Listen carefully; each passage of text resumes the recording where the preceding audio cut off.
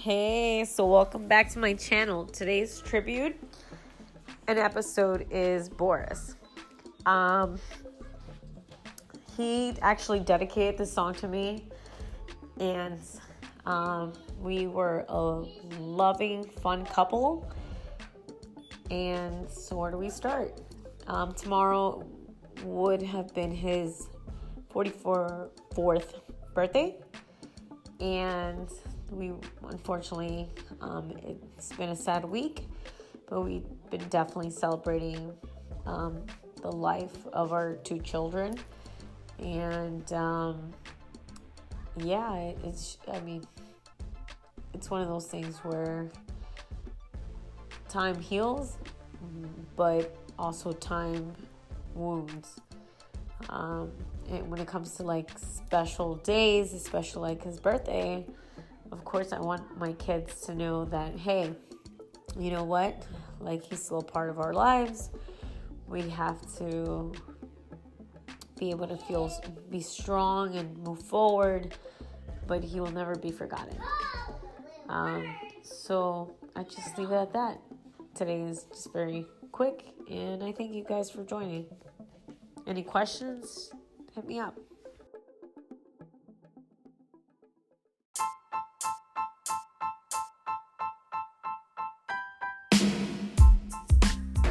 Hey everyone, welcome back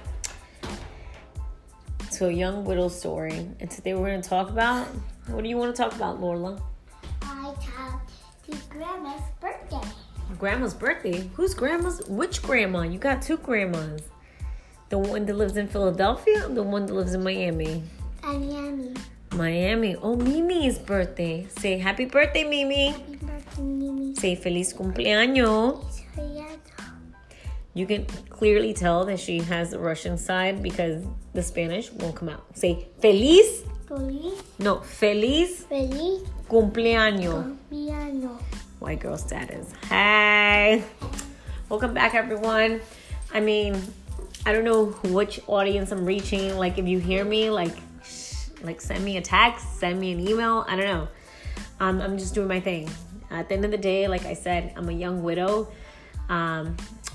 I'm Nicaraguan, and my fiance was Russian.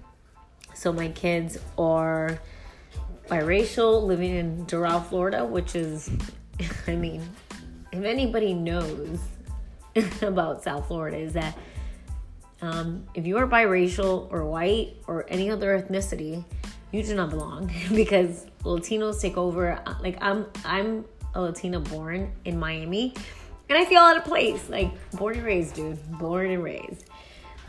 So